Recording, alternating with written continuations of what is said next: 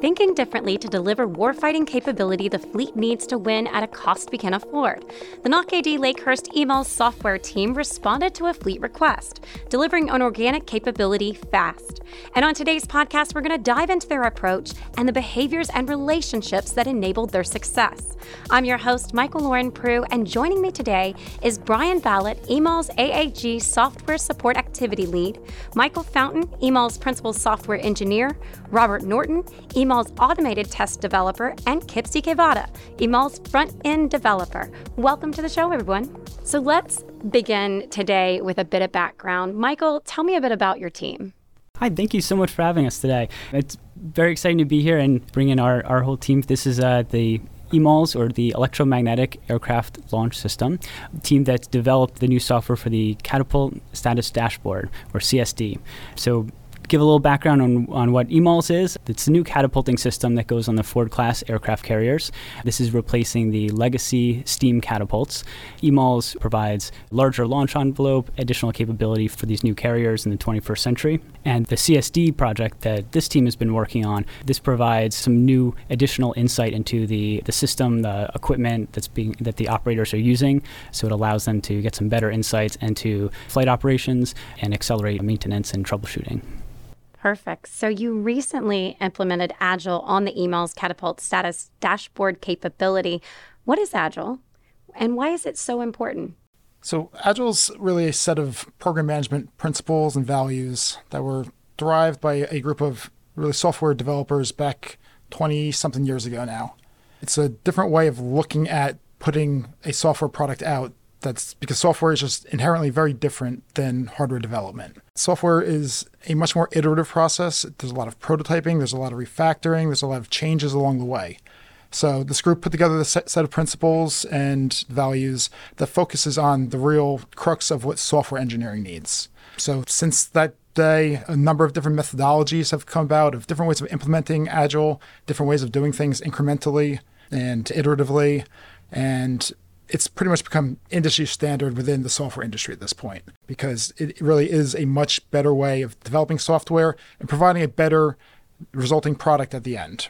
So we really latched onto that with this project. So it was really our opportunity to see if we could implement Agile on this program and if we could do it effectively and come up with a product that the fleet was really interested in using. This was our first foray into Agile. It was actually one of our first forays into organic development, and I think we definitely knocked it out of the park. We were able to field this product within 15 months.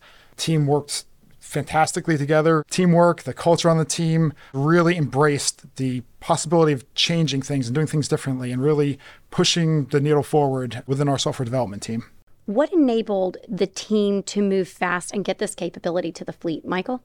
So there's, I think, two key elements to this: people and process. So definitely people first. This is a very highly motivated team. I'm always impressed with their attitudes with their work and the technical things that they deliver.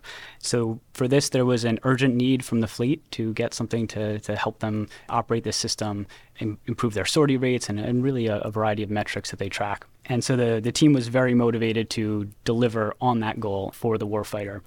Process also is equally important here. There are a lot of things that we often hear. Things are always done this way. This is the way we've always done it. And I think the team really did a great job at questioning that, pushing that back where appropriate to see what's another way. How can we meet the same intent, the same need, but perhaps do it a different way that's faster? So really keeping that speed to the fleet mantra in mind. And because it was such a motivated team, it was really never encountered the same sort of setbacks and overcame a lot of obstacles there, and really had some brilliant ingenuity there to overcome and find some different ways to getting things done, getting things tested, make sure that we put in the technical rigor that we needed to, and ultimately getting this to the fleet in that 15-month period. Brian, earlier you mentioned it's an organic capability. What are the benefits of an organic capability? So EMALS was developed as a typical contractor acquisition, a Cat 1 acquisition as part of the new Ford class of carriers. And our contractor, General Atomics, has been doing all the development up until now. So this was really our first opportunity to organically develop a piece of this system. We have a history of doing a lot of organic development. Many of the aircraft launch and recovery equipment and systems on board are all organically developed at Lakehurst by our engineers, our hardware engineers, our software engineers. So we have a lot of the processes in place, a lot of the procedures, a lot of the know-how of how to do the development within our organic government employees. So we thought this would be a really good opportunity to try and perform organically a piece of that development. So some of the benefits that we were able to see from this were time and cost related. So we successfully proposed and received funding for this, and we were able to start executing the day the funding came in. So speed was definitely the biggest advantage of the organic capability. Along with that is cost. Our engineers are able to develop, peer review each other. We're not going back and forth with the contractor, delaying things, adding more and more costs to it. And then also the ability to change requirements on the fly. We said with software, there's constantly changes that are going on. So if we're changing our requirement, even if it's something simple like changing a color from green to blue, if we're going on contract for that, that's a contract mod. That's additional cost. That's out of scope. Within the government team, we're able to do that and just absorb it into our daily business. The other very important piece of this team and this effort and what we're starting to implement across the board on our program is our organic ability to perform automated testing. So we've developed our own framework called CFast, which I'll let Rob go into, that allows us to do all of our testing automated and organically. So again, saving a huge amount of time and huge amount of cost. Yeah, so CFast is capability-driven automated software testing. It's simply a framework that uses different COTS software tools that are available out there and puts out basically guidelines of how to implement automated testing specifically for systems too that have already had testing procedures defined. So if you have an existing system where there's individuals, humans testing it manually, we're able to take that testing and automate it. And so this enables artifact generation, whether it be images or just pass-fail criteria, and we can run these tests nightly. So this enables that agile framework to be able to do 2-week sprints, and we are able to test much faster, enabling confidence in the developers. So they're willing to, hey, we can change the code and be able to test it with confidence and not be afraid that we have to find funding to go test again, and it's going to take another 3 weeks, and we don't have the money for that. So that kind of alleviates that stress on program management and just the program as a whole. And I can imagine, in addition to all the things that you've already mentioned that enabled you to move fast, relationships were also a big part of this. Kipsy, how did you establish and maintain good relationships with the fleet customers, with teammates? And how did those relationships help you to deliver the capability or the outcomes that really matter? Sure. I think the answer here is agile. Agile enables us to be people-focused over being process-focused or being documentation-focused. And so to answer your questions on the fleet end, our team has just had a lot of experience working and living in the life of a sailor. A lot of us have gone down to the ship, worked with the sailors, operated on the system with the fleet. And so we've already had those good relationships with them even prior to developing CSD. But now we do have those relationships with them. They are more than willing to come in and join us in our meetings. One of those big meetings being our demonstration and review that happens every 2 weeks at the end of our 2-week development. We call that a sprint, by the way. So at this demo, we will essentially demonstrate our completed code that we worked on over the past 2 weeks. And there, right then and there, the fleet is able to give us immediate feedback, provide their comments. If there's anything they want to fix or something that would be more intuitive for them, then we're able as developers to make those changes in real time. And then by the next sprint, we already have those completed. We also are able to send them emails and show them prototypes along the way so they can, again, provide their feedback if we want to get their feedback sooner than within like the 2-week time box. And then sometimes the fleet will even come into our lab, take a look at what we've been working on, play around with it in real time, and then again provide that immediate feedback. So that was the fleet side. And then on the teammate side, we do have a variety of meetings that we're able to just have time to discuss and be transparent with one another. One of those meetings being the retrospective. So this also happens at the end of our 2-week sprints. And at these retrospectives, we discuss, how did the sprint go? Did anything come up along the way? Was there something challenging? What are the good things that happened, the not so good things? And what are the things we can improve on?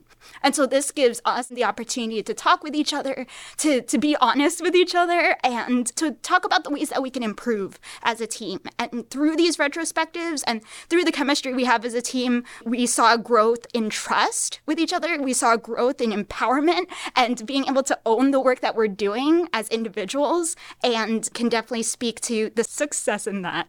Perfect. So going back to that fleet feedback, why is that so important? And how does that really help you to tailor a capability to what they need? This is a good question. So I feel like we as engineers, we often forget the why. We forget what we're doing and why we do it. And so by inviting the fleet into the work that we're doing, we come to a recognition of this is what we're doing it for. These are the people we are working on it for. It's just like the quote that everyone always says, the customer is always right. We don't know what they need, but they do. And so by inviting them into that process and asking them, hey, I guess speaking from like a front end perspective, since that's what I work on, hey, take a look at this button that we just added on the interface. What are the things you like about it? What are the things you don't like about it? How would this be more intuitive for you? And so then the customer, the fleet can immediately say, we're not used to seeing this shape. Maybe this shape will be more intuitive for us. And we're able to iterate on that and change that accordingly, again, based off of what the user prefers. I also saw that as we had rather continuous input from the fleet, and I thought that was especially important as opposed to just having it up front when you're doing initial planning. And the reason for that is because there's a lot of times that when you're developing something brand new, and this applies to any industry, when you're developing a new product, a lot of times the customers may not know exactly what they want. And a lot of times that's because they don't know exactly what's possible. And so what we found as we were developing things is we could build towards what we had heard from them in the last time we spoke, and then that might open up some new ideas for them, or they may realize, oh, I didn't realize you could get that information, or you could display it this way. Now that I know that, here's something else that I might like, or it might set off an idea for something that's a much higher priority for them. So since we had rather regular feedback from them, it allowed for those type of items to be built into the product. And as Brian had mentioned earlier, with this agile process being organic, we were able to quickly adapt and be able to build those things into the product really without adding additional cost and things. We still kept our time frame within what we had planned out for, and were able to achieve all of our goals there. It just meant that we were able to build the product for the fleet and with their needs in mind. So something else that helped us to tailor the capability to meet fleet needs is user experience. This is also known as UX. So focusing on improving the experience that the user has while operating the system, operating a product. So something that we have seen firsthand is that the user oftentimes are in a stressful environment. It's difficult to keep up with everything that is happening within the operator room. And so what we wanted to do was to ensure that through this read-only interface that we would be able to reduce that stress, make everything intuitive, easy to understand, so that the user knows immediately what is going on with the system, to reduce that stress and to improve the capability of the warfighter and of operating the system. Kipsy, I absolutely love that you mentioned we need to focus on our why, and that is our warfighter. So what does it mean to focus on outcomes that matter to the warfighter, and what does that really look like on a daily basis? Michael? So what does that mean? It means we're really addressing the real problems of the warfighter. What are the things that are perhaps getting in the way of their operations or slowing them down? Going back to the get real, get better, as applies to our products. How capable are our products, and what are the roadblocks that maybe are getting in the way of being more capable?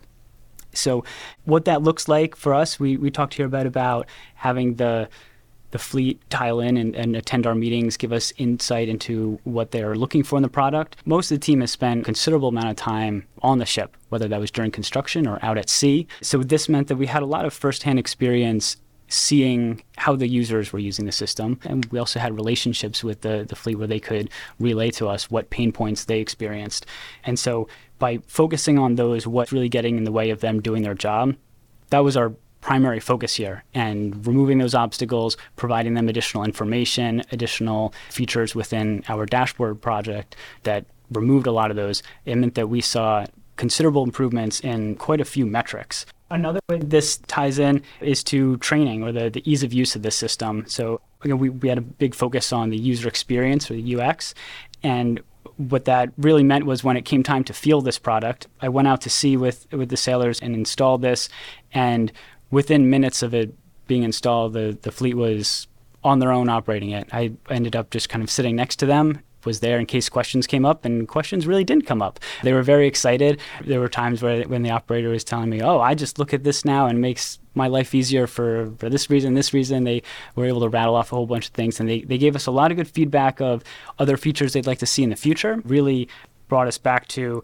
what does it mean to focus on the warfighter and focus on what their immediate needs are to have a more capable warship. All right, so talk to me about the CSD team's culture. What's unique about it? Yeah, so one of the things that stood out for me personally coming to this team, we were very united as a team and had a very, like we have discussed, a very customer-centric and capability-focused. How do we deliver capability, even if it's small bits of capability, fast?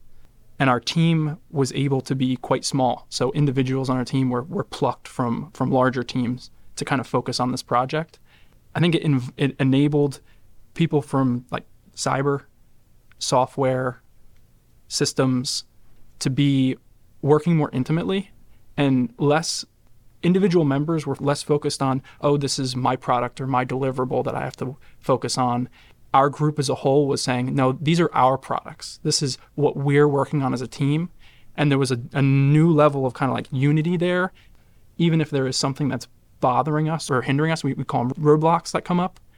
We work as a team to overcome them. I think the culture and singular focus of the team really led to success. We were allowed to kind of be sheltered and on our own to really pursue this agile development.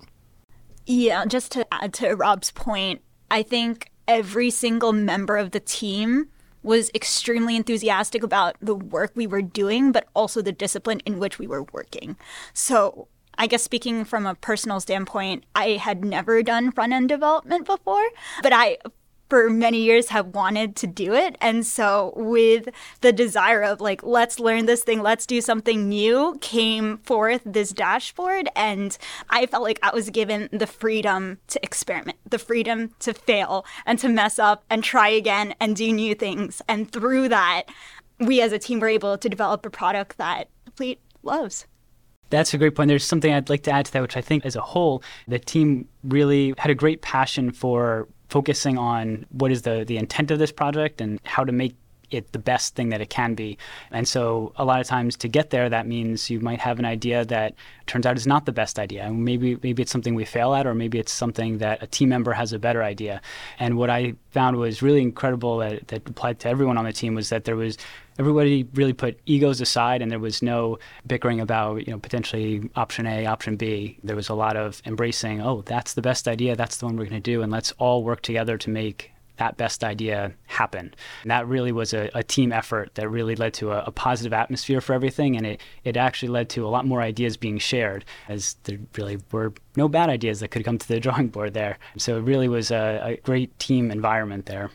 And it sounds like having that inclusive culture really empowered the team. What behaviors would you say contributed to your success? I think the key behavior that comes to mind is really listening. So I recognize this all the time with our team, that I think the teammates here are excellent at listening to each other and help build on each other's ideas. And I think that really goes a long way for creating more opportunities for more ideas to be shared. And I think one thing that when Kipsy and I were working on various parts of the front-end design, how certain things were going to work, with different widgets we're going to do, a lot of times one of us would have an idea, and then the next one would take that to another level where it becomes better, and then the next we kind of would bounce back and forth. And I think that was a great example of how each team member kind of brings their own brilliance to the project, but it's really when we're all together that you get even new ideas that no one person would come up with. And a lot of that came from just truly listening, giving each other a platform to share ideas. One of the things that I saw from this team is just the passion that they have towards this project and the real ownership that they have of it. they've really embraced one of the critical components of Agile in that they have been very self-organizing. Mike and Kipsey have been describing. They've taken on any problem and they've figured it out as a team. They've been very adaptive to any sort of suggestions or feedback that they've gotten from program management or leadership, because we are working on in a very different manner than most of the program is used to, both being organic and being agile. So there's a lot of that, oh, well, that's not the way we do things around here. And the team has been very helpful and very constructive in finding ways to adapt both processes to move forward in an agile manner while still kind of meeting the needs and the requests of management and leadership to address the technical rigor and the schedules and everything else that goes into our normal process. How did the team think differently to deliver quickly? Robert? So part of our 2-week sprints, when we have our review of the product that we have developed in that time span, we do what's called a retrospective. So this is going over how the team performed, what we did well, what we didn't do well, and kind of lessons learned. And it's an opportunity for everyone to kind of identify either where we've had failures as a team or highlight individuals or new procedures or new practices that we picked up in that sprint and can kind of put them on display. And we do it visually. So our Scrum Master has a very pretty retrospective board with pictures and gets the team motivated and allows everyone to kind of give their feedback. And it helps us to kind of put it on paper and realize where our strengths are and where our weaknesses are. And then at the end of that sprint, we come up with what's called a Kaizen. And that Kaizen is our goal for the next sprint of how we're going to improve, whether that's just improving our culture or changing practices that we were doing in the past. And it might even be improving relationships internally or externally with our group. So through that Kaizen, we're kind of forced to come together as a team and reflect on what are we going to do differently? What are we going to change? And that can come from the side of like our process. That could come from the side of our relationship as a team or with our stakeholders. And we are expected to create this Kaizen and then bring that into the next sprint as a task that we need to work on together. So what did you learn? This was really our first attempt at Agile, and we learned that we don't know everything. So we were constantly changing the way we did things. After our first year of development, we went back and we sat down as a full team and did a real retrospective of the year rather than just of a sprint, and identified the things that went well and the things that didn't go well, what we were doing and what could be improved upon. Make our team better moving forward, which is, I think, really one of the great aspects of Agile is it's not just a means of iteratively developing software, but it's also a means of iteratively developing our process and our team and how we produce a product to make it a better product in the end for the fleet. One of the things that I think became very evident to me as we were wrapping up our first year of development on this project was how some of even the most technical problems, the things that we often think of require like maybe the most alone time to focus on a problem, really were the answers really come from the human relationships and having much more of a collaborative space to come up with those answers. So that was something that we definitely saw in our product here and as we developed our process, improvements to that. And I think that is some part of that, I think, immediately makes a lot of sense. And I think some of that is definitely worth letting sink in a little bit of how sometimes our gut reaction for how do we get this technical solution fast. We need to really get the right people on that, but it is definitely about the right people who can communicate and work collaboratively. So as we definitely saw here on this group here, and I think that's something that's a great kind of lesson going forward for any other task force for solving other Navy problems. So I love that. So how have you taken what you've learned and shared that learning? So earlier this year, Kipsey and I presented this project, so the dashboard and also our Agile process at the Naval UX conference in San Diego. That was a large conference put on by NIWC out there, and we were able to talk about our focus on user experience or UX and our Agile process, what it was like working with the fleet, and learn a lot from other groups and agencies that were doing different projects, but maybe a similar thing or different approaches to that. So we got a lot out of that conference, and we're able to share that with a large audience there. EMALS has a sister program, which is the Advanced Arresting Gear, or AAG. And so we have shared a lot what we've learned with them. And actually this year, they just kicked off their own first organic software effort. So we've shared what we've learned with them as far as our process and how we're working together and how we ultimately got our product fielded. And we've already been learning from them. So we talk all the time. There's a couple of us that have weekly meetings between these two projects. And these are two ACAT 1 programs. So a few of us within the software group have weekly meeting where we share just generally what's going on in those programs on these specific efforts. So we can share and collaborate a lot of ideas there. The automated test platform that also came out of this CSD effort, that we've been exploring how that can help other programs. It is already in use on AAG, and we've reached out to some other programs within the PMA 251 portfolio that it's looking promising that there'll be a good fit for that in the future there as well. So it's a few ACAT 1 programs that we're able to collaborate across, which is always an exciting opportunity for the Navy. It seemed like only a few years ago that Agile was a dirty word at Lakehurst, but that has definitely changed drastically. There's a number of programs Kipsey had mentioned. There's a focus group, but other programs are also looking at starting to do Agile development. So we've been working directly with our department chief engineer and our department software lead to figure out how we can start implementing and modifying our existing processes to be more agile and still addressing technical rigor of the setter process, but in a more agile fashion.